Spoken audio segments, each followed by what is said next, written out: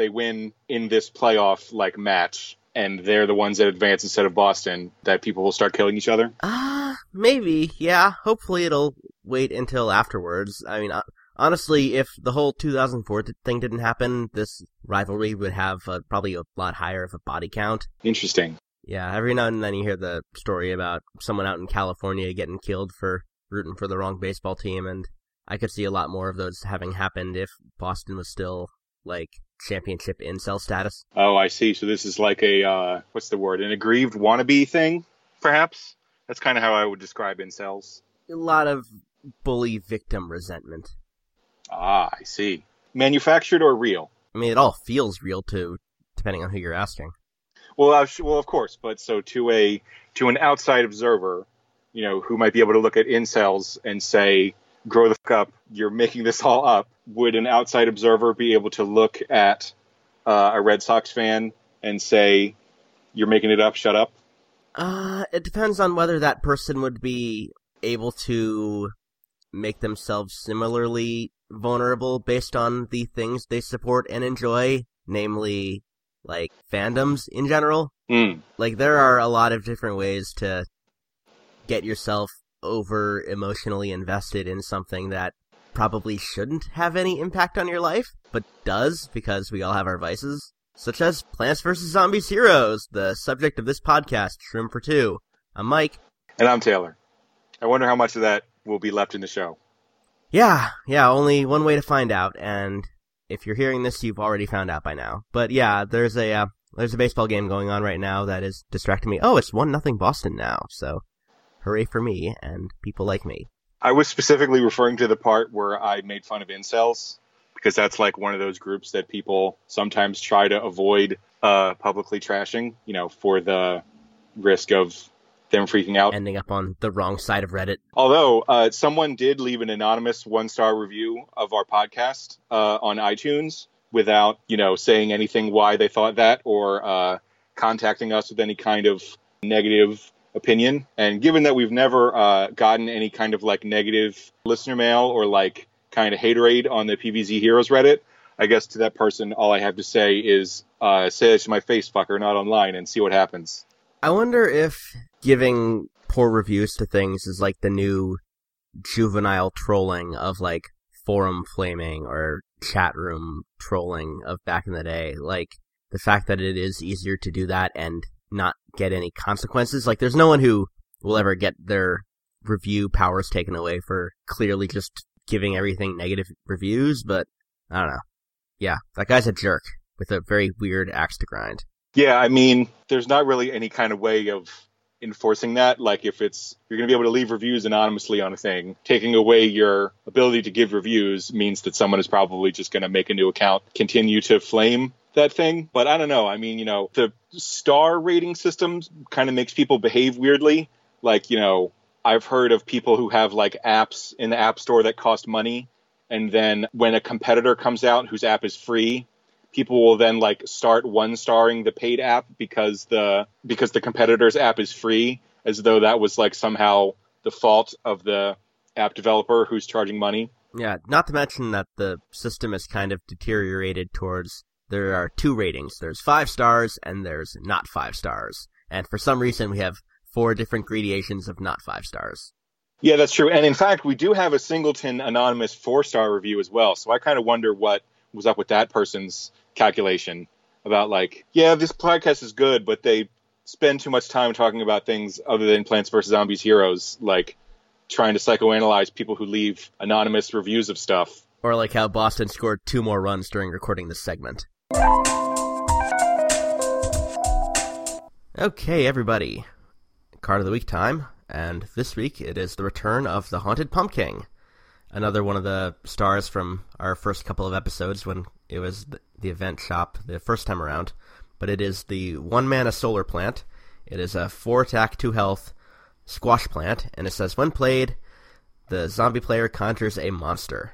Yes, good old Pumpkin Boy. The card that Fry 'em Up advocates everyone go after as one of their first couple of event cards, and now is your chance to go and get it if you didn't listen to them already. Yeah, I would certainly agree with that, because this card is pretty absurd in doing the one thing that it's supposed to do, which is beat them in the face. The place where this card really shines is a very, very aggressive deck. And as a solar plant, the very, very aggressive deck of choice that this would slot into is a aggro solar flare deck. If you have spent any time playing zombies on the ladder, you will probably have run into an aggro solar flare deck at least once. Pretty much the collection of the best rate aggro cards in the Kabloom and solar classes, combined with some burn and some strike through creatures. And that is a very potent combination, especially given how cheap a lot of the things with those qualities are,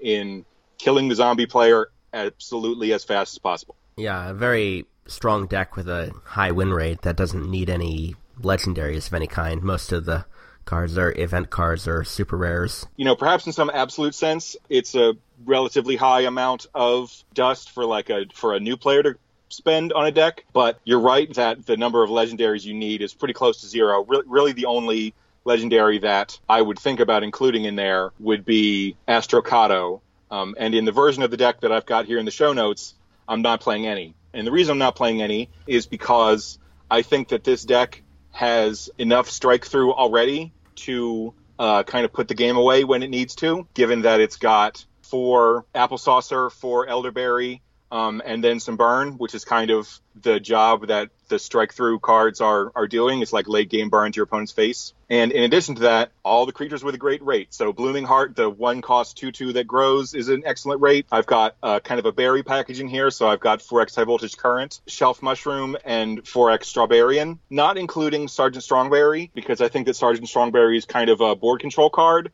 and that if a 4-cost card is going to go into a hyper aggro deck like this, it's probably going to be one that does a bunch of damage to your opponent's face, namely Elderberry. Yeah, definitely a reasonable argument there. Aggro Solar Flare curves very low to the ground, a lot of cheap stuff, and one of those things where you can play out all of your cards very quickly. Still, even beyond your recipe, there are a lot of other different ways you can take this, between a Velociradish Hunter and Wild Berry, any number of things that can go perfectly fine in there, and just the sheer number of threats you can get onto the board at very early stages in the game is why this is so overwhelming.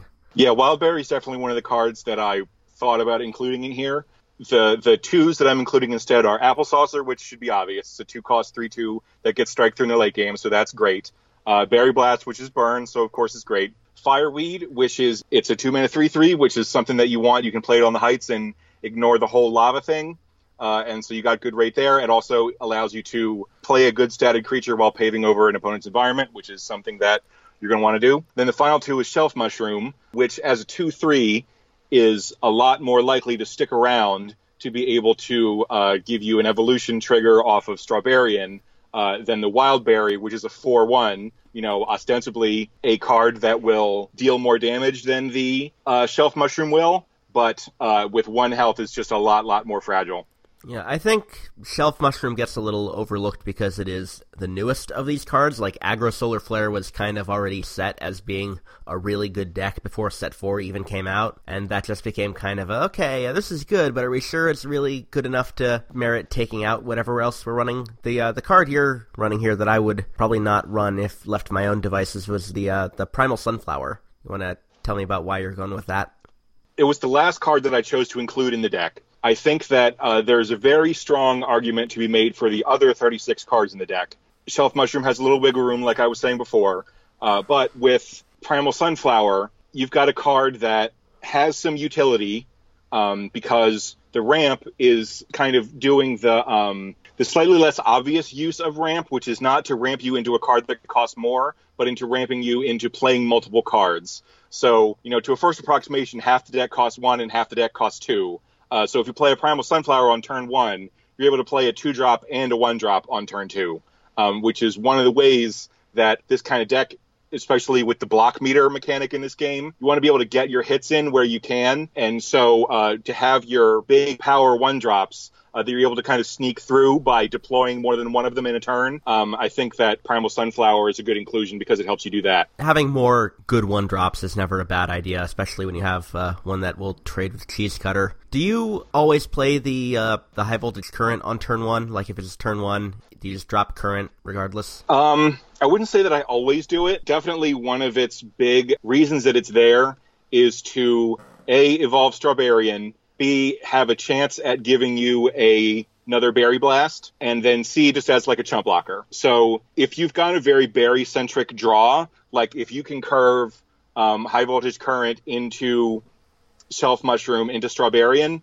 then yeah, I might play it on turn one, because especially if you play it further to the right so that the stuff that's attacking before it will buff it, given its other power buffing power. Yeah, always play it in lane 4. Yeah, I mean, unless you think that they're going to like give -1/-1 to the lanes on the ground, but if they spend that card giving your High Voltage Current -1/-1, then that's a win for you, especially because incrementing their block meter by dealing only 1 damage is kind of not what you want to do with a deck like this. So like if they played something like a Zombology Teacher or a Disconaut on turn 1, I would absolutely play the High Voltage Current in front of that, because whatever you're going to draw off of it is probably going to be better than the current as far as damage dealing potential. And you got to 2-for-1 your opponent, which is not something that an aggro deck really gets to do that often. I think that's what I've come to the conclusion of as well, in that, yes, sure, it is kind of terrible to have the current hit your opponent for 1, but I like giving them the opportunity to make a bad trade. Either if I can get them to waste a Rolling Stone or a Bungee Plumber or even that Trapper Territory Environment or a Nibble, just or tell whichever superpower they have. If I can get them to use that on the current when the card I'm conjuring is really the card I'm more interested in, then I will always do that. And furthermore, Haunted Pumpkin is awesome on turn 1, but it is not always a good idea on turn 1 based on which hero you're playing. If you're playing against, say, Immorticia or Rustbolt on turn 1, and they pass turn 1 with no play, and you play Haunted Pumpkin, there is a reasonable chance that you're going to get blown out, because both of their superpowers line up extremely well with Haunted Pumpkin. Okay, here are the bad ones. Like the ones where half of the superpowers will just make you feel like an idiot. Immorticia, Neptuna, Boogaloo, Z-Mech, Infinity, really any crazy hero because of Bungee Plumber. Like the Smash, sure, yeah, it sucks if they have to waste their ultimate on there. When I was playing around with Aggro Solar Flare the other day, I had like 3 Smashes in a row open with that following my Pumpkin, which was irritating. Yeah, I mean, if they have to trade their ultimate superpower for your random 1-drop, like, theoretically, that's a reasonably good trade for you. The reason that I specifically highlighted Rustbolt and Immorticia is that their ultimate superpower, not only deals with your thing, but also draws them a card. And in the case of Rustbolt, it's even worse, because instead of killing your thing, they leave a 1/2 behind, which is like incrementing their block meter for a pittance worth of damage, which is like absolutely the wrong plan for an aggro deck. And B, clogs up a lane. The only thing that you can evolve onto a Haunted Pumpkin is the Elderberry on turn 4. So like that is basically tantamount to killing it. Ice-Spore, also not bad in this kind of deck because of all the 1-drops you're running.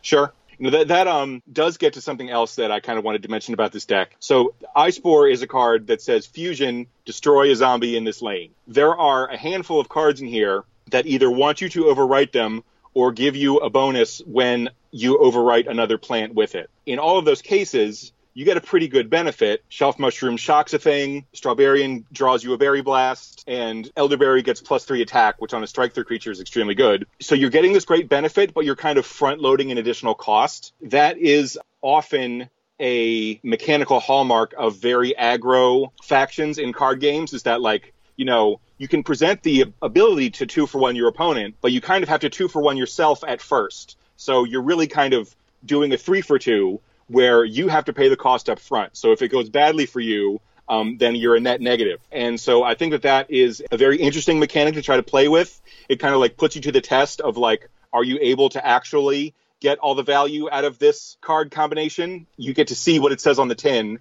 Are you good enough at the game or deck building to be able to actually extract all that value? In many cases, it's pretty easy. I mean, evolving a Strawberrian onto a high voltage current or something is like you drew a great burn spell and you didn't really have to give up very much in order to do it. So it's not like saying that it's super hard, but that additional layer of challenge is an interesting design concept and makes the deck fun. I found myself taking out the Strawberrians recently because I'm that much more terrified of Garg throwing Garg. Well, I guess my response to that is, if you're playing an aggro Solar Flare deck and they play a Garg throwing Garg, you lost like 3 turns ago. Yeah, that is a fair assessment. But yeah, aggro Solar Flare, if you want to cheese out a bunch of zombie opponents because you're sick of playing against Valkyrie Brainstorm or whatever, this is an excellent deck that allows you to do that.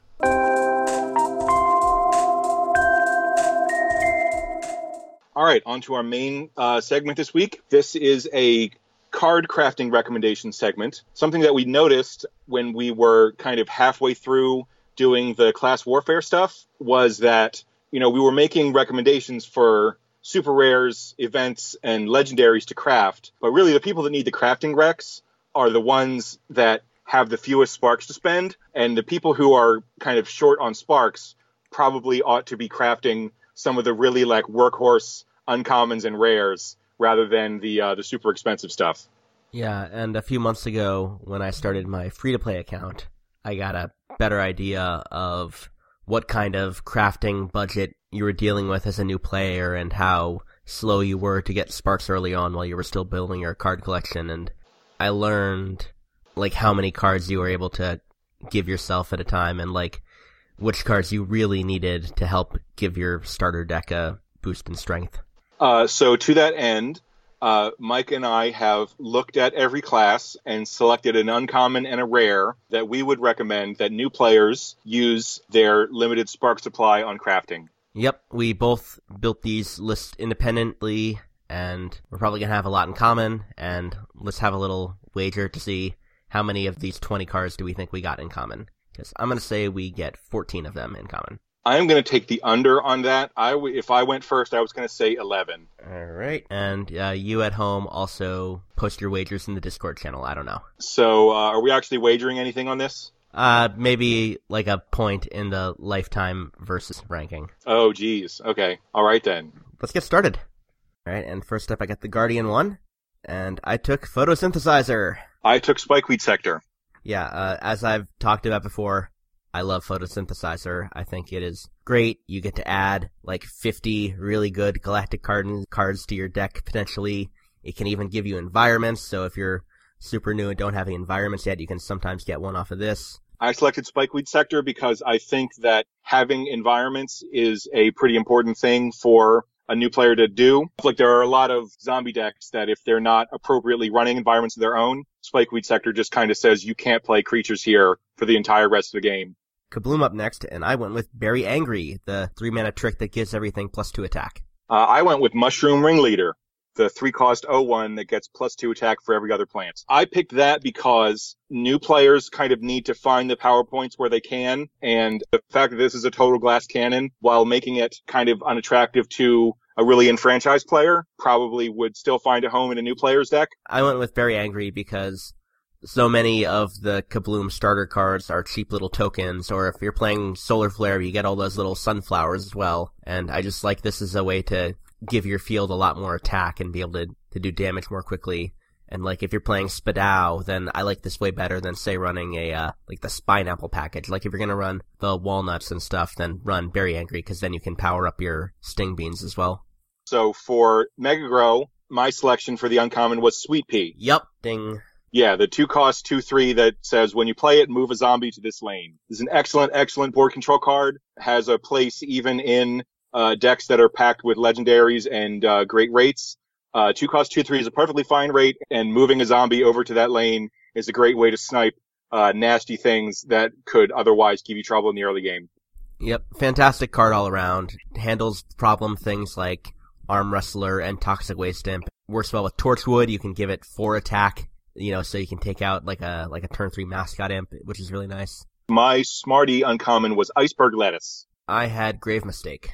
you are presented with the freeze mechanic very, very early on. I think it might even be one of the first keywords you even encounter. There is a whole lot of power points packed into Snowdrop, the 1-mana 1/2 that gets +2/+2 whenever a thing gets frozen. That thing is going to win a lot of new players their games. The reason I went with Grave Mistake was because I imagine if you're going with the Smarty card, you're playing as Green Shadow, and Green Shadow doesn't really have any other way to deal with gravestones aside from, like, cool beans. So I figured just being able to give yourself that kind of advantage that you don't usually have and be able to turn it into a source of card draw, which is hard for plants to find, and just being able to do something against gravestones, good early add to the free-to-play Green Shadow deck. All right, now I know that we're going to agree on this next one. Is it Applesaucer? Yeah, it's Applesaucer. Of course it's Applesaucer, because Applesaucer's great. Yeah, Applesaucer is kind of nuts. The fact that it can get strike through later on is really big. If you're playing Solar Flare, you can play Applesaucer, and you can play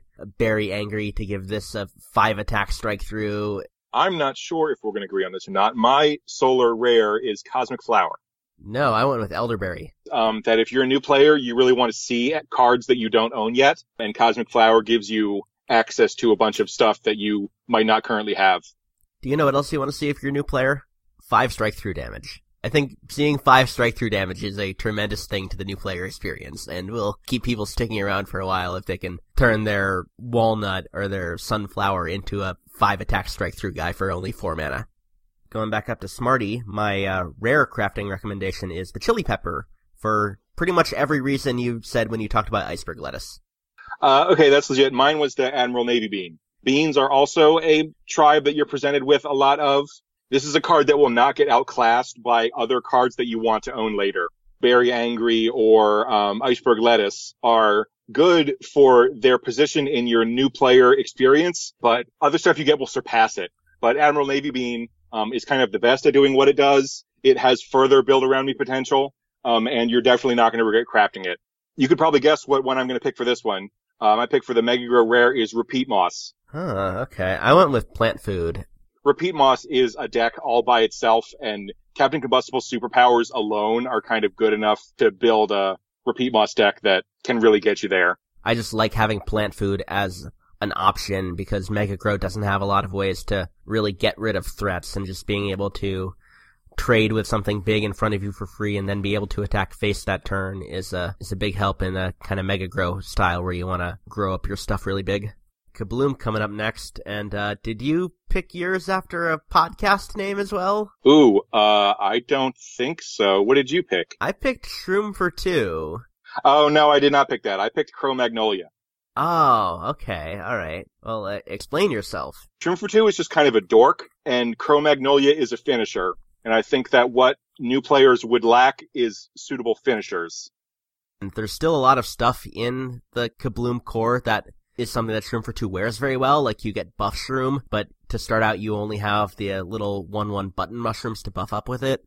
And, like, it works really well with Berry Angry. Like, throwing a Berry Angry on that is suddenly 6 damage in 1 lane. It's in Cycle Cap, so it has that high-end desirability. It's in anything with Pine Clone. Like, it's just a very good building block to have, and a lot of the stuff that Kabloom's all about works really well with it. Rounding out the Guardian crafting recs, my rare pick for a Guardian card is the Gravebuster, the 2-mana trick that destroys a gravestone. Boring, but... Mine too. Gravebuster is just too utilitarian. It's just so good. You want to play it in pretty much every Guardian deck. I can think of some of these that we definitely have in common, though. Maybe starting with the Beast Class and Alien Ooze? No, actually. I picked Nibble. Oh, okay. Alien Ooze does one thing, and it's really, really good at it, which is being a hard removal spell for 3 most of the time. But Nibble kind of does a lot of stuff. Nibble can gain you life. Nibble can snipe Navy Beams. Nibble can help you win trades. All right, now there were a bunch of options in Brainy. What'd you pick for Brainy? I picked Beam Me Up. I picked Chimney Sweep. The 1-cost 3/2 that is just like so good at absolutely smashing them in the face. 2 of the zombie decks that new players are going to be drawn to really early on is the Throwing Star Imp, Smoke Bomb, Move Your Dudes Around deck. Chimney Sweep is really good at that. And the like hyper efficient the Rust Bolt Sports deck. And that Chimney Sweep is really good in that too. I suppose giving a Super Brains player more turn 1 options than Paparazzi and Mini Ninja is a good thing. While Chimney Sweep is a phenomenal turn 1 play, I think turn 2 Beam Me Up is the best play zombies have, followed closely by pretending you have Beam Me Up. I just love the freedom of teleporting in something at that point in the game. It can help take out so many big threats like Punish Shroom or Double Mint or Lily of the Valley or just any number of things can swoop right in, punish it. It takes out a Solar Winds to neutralize that. We probably picked the same thing for Crazy, given that you get the Bungee Plumber as a freebie. I don't know. I went kind of out there with mine. What'd you pick? I picked the Space Ninja. Oh, I picked Unlife of the Party. For doing any kind of swarmy thing, yep. One of the decks that made me really fall in love with the game was the Dancing Boogaloo, because, like, one of the best payoff finishers in the basic set, I think, is the Flamenco Zombie. I went with Space Ninja because of the one combination of playing a Space Ninja in some environment and then giving it deadly with a Barrel of Barrels. You can only do this as Infinity, but I think it's so good to have that kind of cheap, deadly field clear for a bunch of uncommon cards is a really good thing to put into a young deck to play above your weight class. Foreshadowing the fact that we probably both picked Barrel of Barrels for the sneaky one. Yep. Let's just go out and say that right now. Yep, Barrel of Fun. So I think that we probably picked a different one for Hardy, mostly because I did not pick Arm Wrestler. What did you pick? I picked the Middle Manager.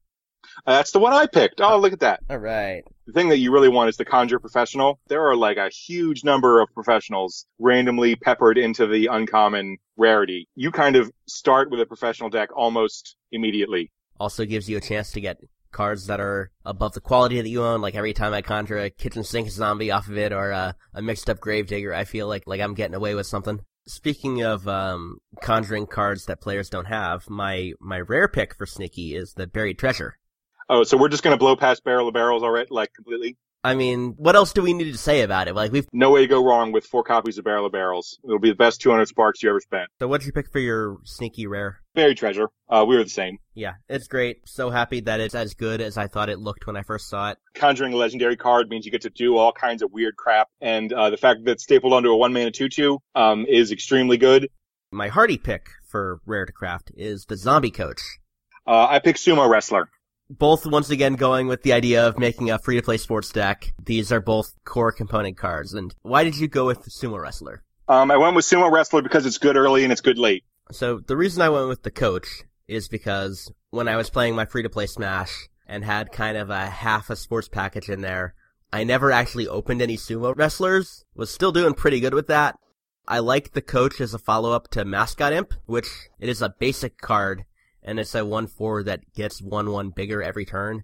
And even if it didn't boost the other sports stuff on the field, if it just boosted itself 1/1 every turn, it would still be incredible. But the fact that you can follow that up with a Coach to make both of them immune for another turn is a way to really secure yourself a lot of games. My crazy rare, I'm going with the Gizzard Lizard. I went with Final Mission. Not only is it a great card, even though it costs 2 now, it's less useful as just a spell now because cost 2 really is not a real amount to pay. But it's a great teaching card for, hey, doing damage to opponent's face is like the important thing to do in the late game of an aggro deck game as well. And my pick for the crazy rare card to craft is the Gizzard Lizard, the 3-mana 3/3 monster zombie, where if you evolve it on something, it'll do 2 damage to everything on your opponent's field. I really like this card over Chickening, which is a 4-mana trick that does the same thing, because things that fire at the start of your turn screw up with what plant had planned for their turn is really powerful. Stuff that does bonus attacks at the start of the turn are really powerful. And so like a big field clear before they can turn all their stuff into Pine Clones or whatever is a big help. And with the cheap decks, you're going to be running a lot of cheap creatures anyway, so you'll have plenty of stuff you can use to power this up. And coming up on the end of the list here, we got my brainy pick for a rare card to craft, and I'm going with the Helicopter, the 6-mana trick that will summon a 6/5 helicopter because of how well it works with all of Super Brain's bonus attack stuff. They can have this big, huge beat stick to come in there and attack for 6 and then bonus attack for 6 again. I picked the Cosmic Scientist, mostly because A, you get to see cards that you don't own, which is fun, and B, something that new players often really like to do is to buff stuff. It's really fun to put pants on your creature. New players have access to a pretty good stable of buffs. Cosmic Scientist is one of the best ways to put the buffs on. And what did you pick for your final beastly card? I have the Squirrel Herder. So do I. Okay. Really good metagame pick. Yeah, even if berries do eventually get nerfed, it's unlikely that you will stop seeing them in large proportion on the ladder because they just work so well for linear tribal stuff. There's pretty much no way to do better than it. Strawberry and Sergeant Strongberry just have so much power in them that not only killing those, but disrupting the early berries. But it also serves as a powerful tool against Pecanolith and a Mirror Nut and Sporticus, and Wingnut is another one that's really hard to deal with. If you're up against a berry deck and you've got that Squirrel Herder, you want to hold on to it, because ideally you want to use that to eat a Sergeant Strongberry and not have it kill like a High-Voltage Current or a Shelf Mushroom. Agreed. I mean, I would say that killing Shelf Mushroom is good because then they don't get off of division. And that was when the goblins at Comcast decided Taylor had enough internet for the night. So it is up to me, Future Mike, to close the show out. And thank you all for listening to Shroom for Two. I'm sorry this episode was a little bit late, but a lot of the time of the week I usually spend editing was spent flooding and unflooding my bathroom.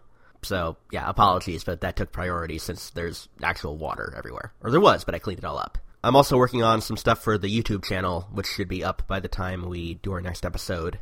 And go and subscribe to that. We're putting out more content there. I'm doing some team battle fight episodes every week. I'm continuing to do really well. I just beat up on a Z-Mech yesterday. And subscribe to us, because that's the best way to show your support for the show. Like, we're not asking you for money or anything like that, but seeing the little subscriber number go up makes me feel nice, because, you know, there's like passive fans and there's active fans, and it's nice to see we get more active fans. Shout out to that guy who comments first on all our YouTube videos.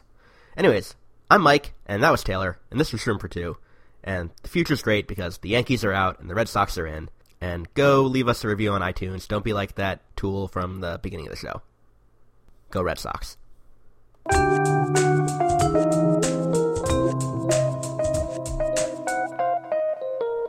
Oh, and everyone go send in your Valkyrie Professor Brainstorm decks. Shroom for Two podcast at gmail.com.